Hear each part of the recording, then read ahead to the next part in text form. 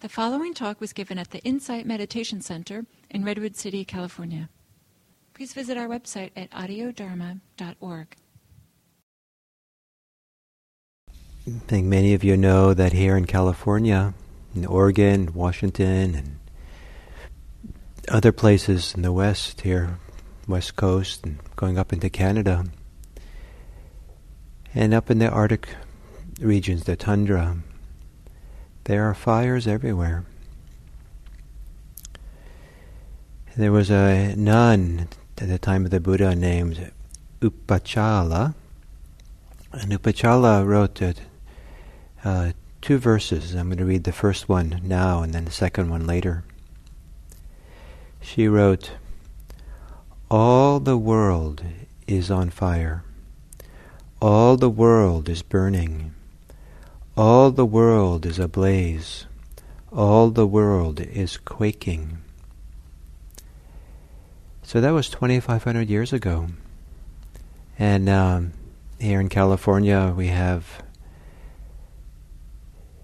COVID-19, we have economic disruption for many people, we have fires, and those are not directly impacted by fires. We have a tremendous amount of smoke that keeps many people indoors.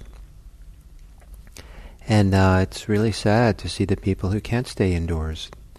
There are people who do outdoor work, farm workers and construction workers who are just continuing to work when these kinds of terrible conditions, unhealthy conditions. And but this world on fire has been going on for a long time, in the time of the Buddha. And Upachala writes, all the world is quaking. Some people are beginning to wonder if the next big earthquake in California will come now as well, just to kind of, just add to the complication of it all. And to think that way maybe it also comes from fear and from weariness, from just some people are exhausted by all these months of COVID-19 and now all these weeks of fires, and it just seems to go on and on. Feels like a long winter. And meditation can renew us. Meditation is kind of, at the best, is allow us to start fresh every time we come out of meditation. That all the traces, all the dust and soot that's built up in our hearts and the minds, as we go through the day and are worried or stressed or tense or preoccupied, somehow has a chance to clear out to some degree. And it's a wonderful thing to be able to start fresh. Start, in a sense, in a certain kind of way, start over. Maybe not starting over with new responsibilities they carry with us, but the ability to really step out of meditation with fresh eyes, and it's like you've gotten a good night's sleep and you're fresh and new, and so that the continuity of the wariness that weighs us down maybe doesn't build up so much, because we have this way of refreshing ourselves. And just like some people do, if they exercise or other things people do that really allows them to refresh, to kind of really shed everything, so it doesn't build and build. In that last meditation and focusing on relaxation, some people might feel that or believe that that's a pretty elementary practice in meditation, just to relax. That meditation certainly should be much more profound or have more higher, loftier aspirations or purposes or insights or experiences than just relaxing. And maybe that's true, but as with a lot of things in Buddhism, it's very important not to overlook the foundation. And we want to have a foundation in place from which we can go to maybe develop further. And so relaxation is one of them. The Buddha taught relaxation. In the English translations of his teachings, they use maybe a more sophisticated term for it. The English translations talk about tranquility. and tranquilizing the body and mind. And but this comes to the same thing as relaxation, calming. But then, here we are in this heartbreaking time of so much distress, and now with the fires, and it's clear that there's climate change is escalating much faster than the climate scientists had expected, and that's kind of the big surprise. This was predicted in the predictive models that climate scientists had, and some of them are saying it just came sooner than they expected. So how do we manage with all this? How do we manage with this beyond just becoming relaxed? How do we understand it to make sense of it? And some people are looking for understanding. Some people are praying that someone or something will make a difference and help. Some people are just kind of swept up in their fear and their anger and despair. Some people don't quite know what to do, and they read the news and just get more and more upset just reading the news. If we go back to the teachings of the Buddha for some guidance on this, I think it's very important to understand that the Buddha promotes action. He even though many of us in the West associate Buddhism with meditation, when you read the texts of the teachings of the Buddha, you get a strong sense that what he's promoting is action, to be engaged. And the word for action is karma, which has different meanings, but over and over again in the text it simply means action, and he's promoting action. And he, in fact, he calls himself a Kammavadin, Kammavadin, which means a teacher of action. And and he said interesting things about action. As many of you know, because I quote it so often, the Buddha defines a wise person as someone who benefits oneself, benefits others, benefits self and others, and benefits the whole world. He also said that wisdom shines through action, or maybe a little bit more precise, wisdom shines through enactment. Bhikkhu Bodhi translates it as wisdom shines through its manifestation, its enactment. So Buddhism is often associated with wisdom, but we don't want. Wisdom is meant for us to act differently, to act in a new way, in a beneficial way, and the Dharma is not for people who are inactive. However, sometimes in certain Buddhist circles, and some meditators get the idea that the goal of Buddhism is to be inactive, and not to do, and not to be engaged, and somehow just be. Back in the 1960s, there was a cartoon character called Mr. Natural. You can probably look him up someplace. There was a wonderful cartoon of Mr. Natural just sitting meditating in the desert for decades, centuries, I guess, just sitting there, while whole cities were built around him and then decayed, and he's just sitting there meditating, doing nothing except meditating. And so this poem by Upachala is one of the kind of teachings that maybe could get the idea that maybe inaction is somehow the goal. And here's the second half, or first half that I read already. All the world is on fire. All the world is burning. All the world is ablaze. All the world is quaking. That which does not quake or blaze, that to which worldlings do not resort, where there is no place for evil, that is where my mind delights. So where the mind doesn't quake or blaze, where the mind has no fires of greed, hate, and delusion, it doesn't quake in fear, it can be interpreted a little bit as a place in the mind where you get quiet and still and safe and centered. Worldlings don't resort there, but meditators do. They take up refuge there. They rest in there. They live there. That is where my mind delights, says Upachala. So here the focus is the world's blazing out there, and I'm resting inside in a place where the mind is still and quiet. So that lends itself to the idea that that's what we're supposed to do, just kind of be Mr. Natural, Mrs. Natural. Just sit quietly and let the world do what it does. And there's a powerful story that the tradition tells, or actually it's in the first person, the Buddha tells it, of the Buddha's awakening. Right afterwards, the Buddha was awakened, and the next thing he did was he reflected like this. He had this thought. It's hard to see the truth. It's hard to see the truth of that I discovered with my awakening. It's hard to experience the stilling of the mind, the relinquishing of attachments, the destruction of craving, and nirvana.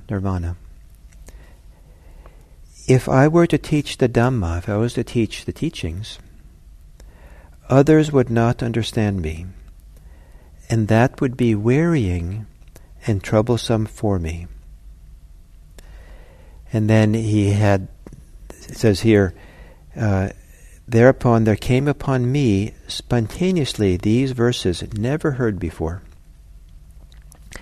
Enough with teaching the Dhamma, that even I found hard to reach, for it will never be perceived by those who live in lust and hate. Those died in lust, wrapped in darkness, will never discern this Dhamma, which goes against the worldly stream, subtle, deep, and difficult to see. Considering thus, my mind inclined to inaction, rather than to teaching the Dhamma. So the first, according to this text, one of the first things that occurred to the Buddha after he himself experienced awakening was to be towards inactivity. It's too difficult to teach people. They won't learn. Might as well just be Mr. Natural and sit there and just practice. And luckily for us, or at least for the story, it's probably a little bit of a myth, this story, because they'll see what happens next. Then the great god Brahma, kind of the ruling god, the chief god of the heavens, recognized what was happening in the Buddha's mind. And he thought to himself, the world will be lost, the world will perish, since the mind of the Buddha inclines to inaction rather than to teaching the Dhamma. So then he went down to India and talked to the Buddha and asked the Buddha, please teach. And in his request, hearing that request, the Buddha then surveyed the world and decided there were indeed people with little dust in their eyes, people who could be taught, and then he started teaching, and those teachings then have come down to us now. So here we have this idea of inaction being somehow easy to get confused or easy to get pulled into as a result of the kind of the deep peace and settledness of meditation is something that I think that is part of the territory, part of the danger of this meditation tradition itself. And we find people who then succumb to that. But what we see over and over again in the suttas, just like I'm saying that earlier, that relaxation is a basis for everything, for the Buddha, in his teachings over and over again, the basis of his teaching turns out to be action, and a particular emphasis to engage in deeds that are good, in good deeds and ethical deeds, and avoid what's unethical. And that's foundational. And to do that in actions, in speech, in body, in speech, and in mind. And he repeats this over and over again in different ways, that we should do this. and someone who is a well-practiced monk is someone who avoids doing wrong conduct, harmful conduct in body, speech, and mind, but rather is engaged in beneficial conduct in body, speech, and mind. And it's I can't underscore how often the Buddha, one way or the other, will engage in conversation with people where he lays this down as the foundation for everything else that follows. When he engages in interreligious debates that he did at that time, he doesn't fall back on philosophy or some ultimate nature of consciousness or ultimate nature of the cosmos or some great metaphysical principle or even experience. He comes back always engaged in these debates, not always, but many times,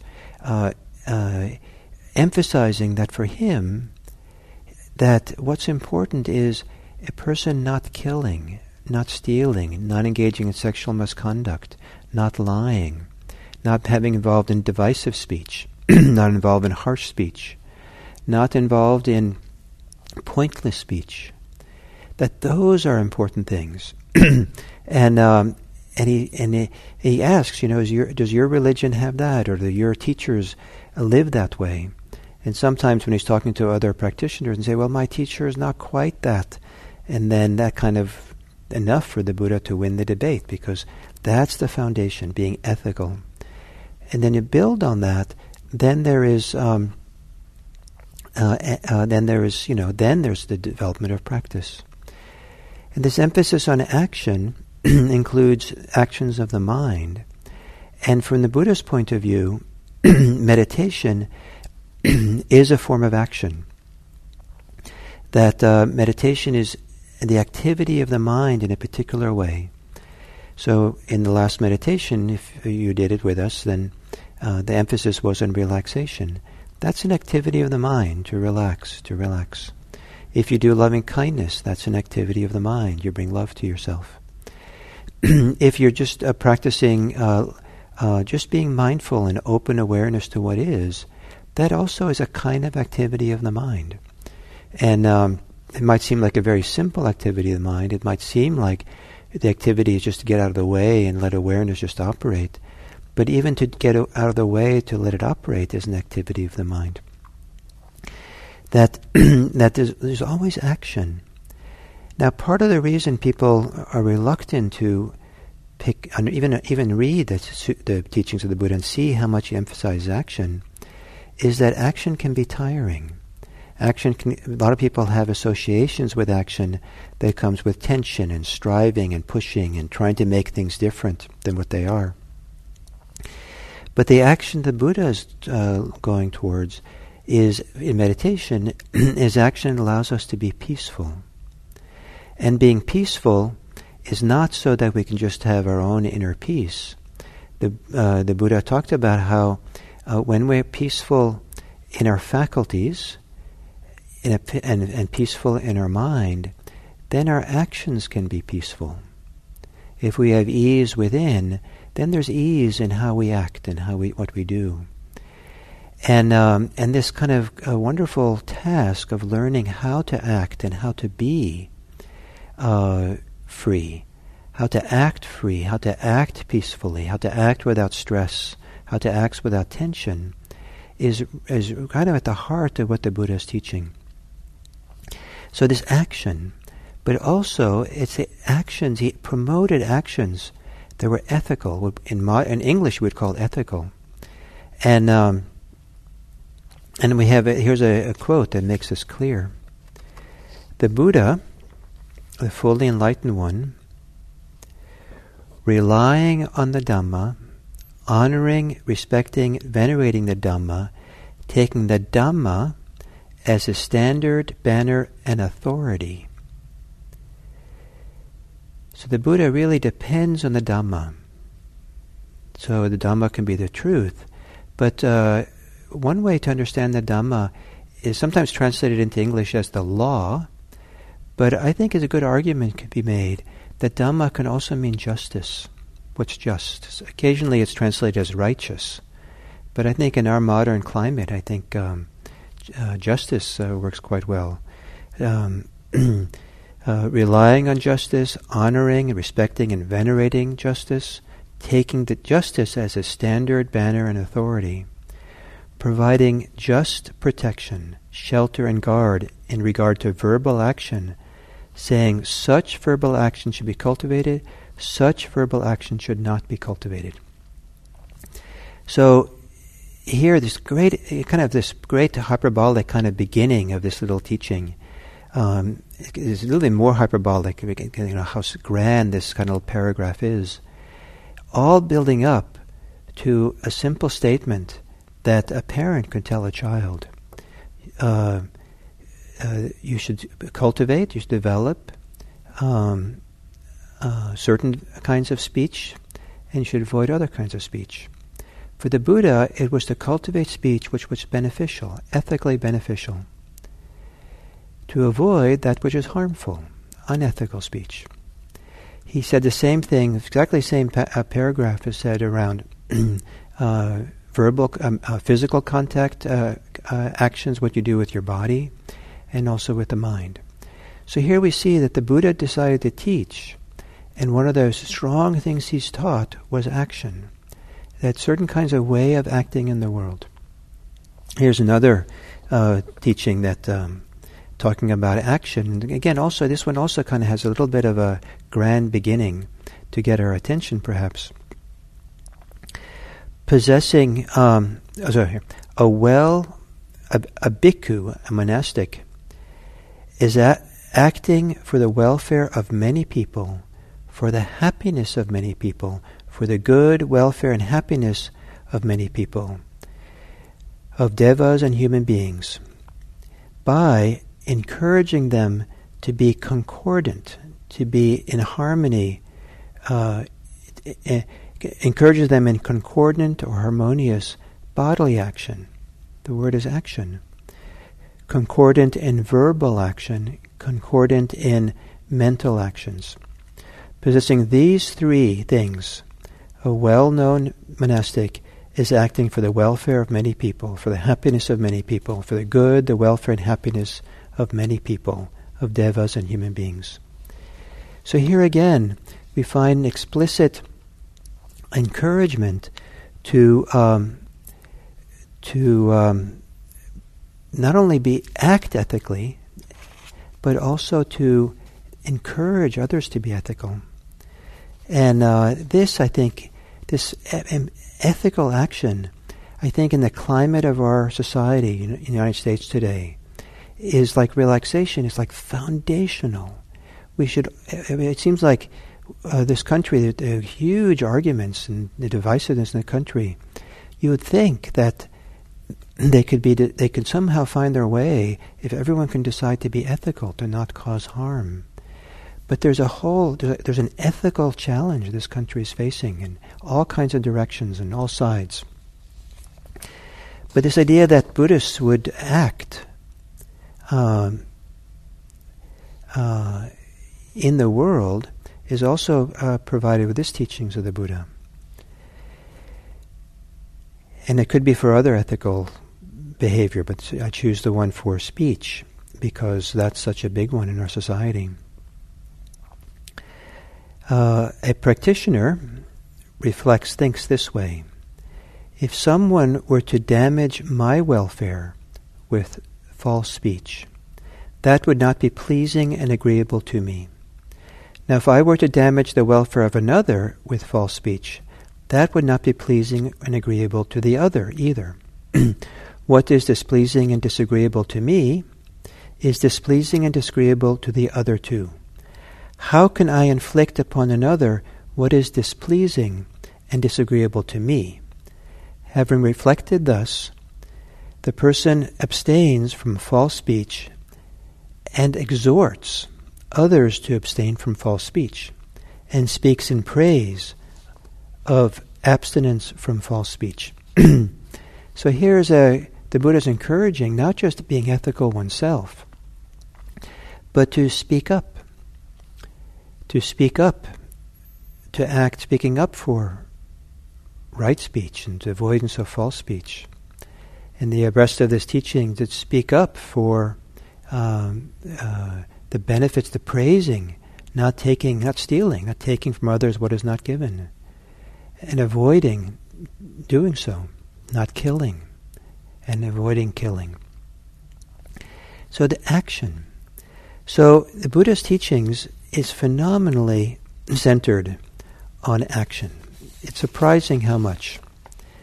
And so if you are despairing or afraid or angry, upset, if you find yourself complaining a lot, if you find yourself just drawn to the news and just despair and feel ground down by the ongoing onslaught of challenges this world has, the Buddhist proposal for you is that you should do something. You should act. Modern psychology says that people who do even small acts are much less likely to be depressed, to despair, be discouraged. Do something. Action is at the heart of Buddhist practice. And act in ways that are beneficial. Do what you can, even small acts. It can be small acts, make a small financial donations to people who are struggling with a fire. Maybe for the Red Cross. Maybe it's bringing a meal to someone who's sheltered in place, or someone who cannot go out shopping with the COVID-19. Go shopping for them. It could be that you simply make sure your street is a little bit cleaner, picking up the trash. It could be that you send a nice email to someone or a letter, talking about how you appreciate them. People are uplifted by being appreciated. And perhaps you talk more often about what you enjoy and what's beautiful and what's pleasant and nice that's happening. There's something very powerful for the heart and the mind, for ourselves and others, if we just talk about things that we really appreciate and enjoy.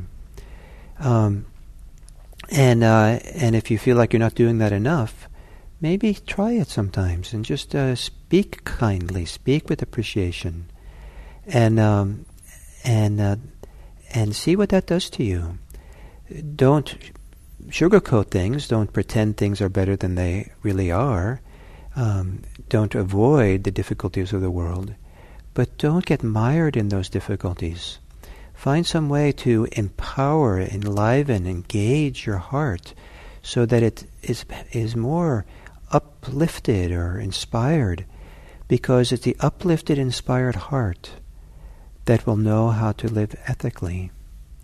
It's the uplifted, inspired, gladdened heart that is in a better place to act in the world beneficially, and to act in the world in ways which are not stressful and not under the weight of obligation and duty and responsibility and all this stuff. So we live in very challenging times. And I believe what the Buddha would say in the foundation is do something. Don't just sit. Don't complain. Don't despair. Do something. If you're upset about the elections, get involved in getting out the vote. If you're concerned about climate change, develop a little network of friends who are lobbying Sacramento or Washington, D.C., or maybe you do cleanup someplace, even in your neighborhood. Support an organization that supports the environment. There's all kinds of things you can do. And with this regard, I wanted to tell you a little bit about a wonderful thing that happened last week for me. And that is, since I was probably a freshman in college, I've had a strong interest in the environment and environmental action, ecology, and I was actually slated to go and become a soil scientist because I wanted to do soil conservation in places where there was a lot of erosion in the world before I got involved in Buddhism. And but all these years I wanted to do something related to the environment. And because I've been involved for many years with training Buddhist chaplains for hospitals and prisons and hospices, a little over a year ago, I started with Susie Harrington and Kirsten Rudstem a Buddhist eco-chaplaincy program to train people to be eco-chaplains, environmental chaplains. And we graduated the first crop last week, and a year-long, 15-month-long training. And I just, so it was a little bit my action to try to bring people into the world. And what was so inspiring was to watch these people who went through the trainings, from 22 people, mature or grow or kind of become more empowered to have projects, to do activities, to try to make a difference in this world in relationship to the non-human world, the natural world, the environmental world. And why I say this is that the experience of being with them, because they were actually doing something for the environment, these were people who didn't feel like they were crushed or despairing or angry so much about what was going on. They felt empowered. They were actually doing something. And I know other people of other people who don't know what to do and not finding themselves. Who some of them are longtime Buddhist practitioners, who because they don't have an avenue to act or feel they should act or can act around this, they're feeling despairing what's happening now. Some of the inspired Buddhists that I know are these days who are not discouraged, or despairing or crushed by it all, are the ones who are actively involved with getting out the vote. And yesterday I talked to Jack Kornfield, and he's completely inspired these days and working hard to get out the vote movements and encouraging other people to do it. And it's quite something. So the point being that there is action, and the primary Dharma point I wanted to make today is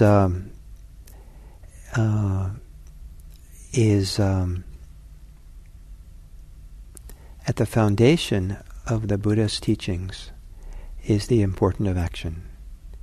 And if you remember that I think will probably give you lots to think about and reflect on and wonder what's going on here and how does that work? And how does that work with meditation practice? And so thank you. I see a couple of the chats here. Someone mentioned they didn't see the talk listed. Somehow the calendar listing for the Sunday morning disappeared last night, and we posted it just a little bit before our time, so probably many people didn't see it.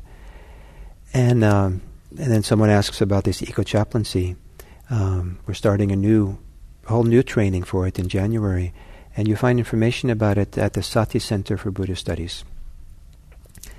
And so, thank you very much, and may your actions be beneficial for yourself and for the world.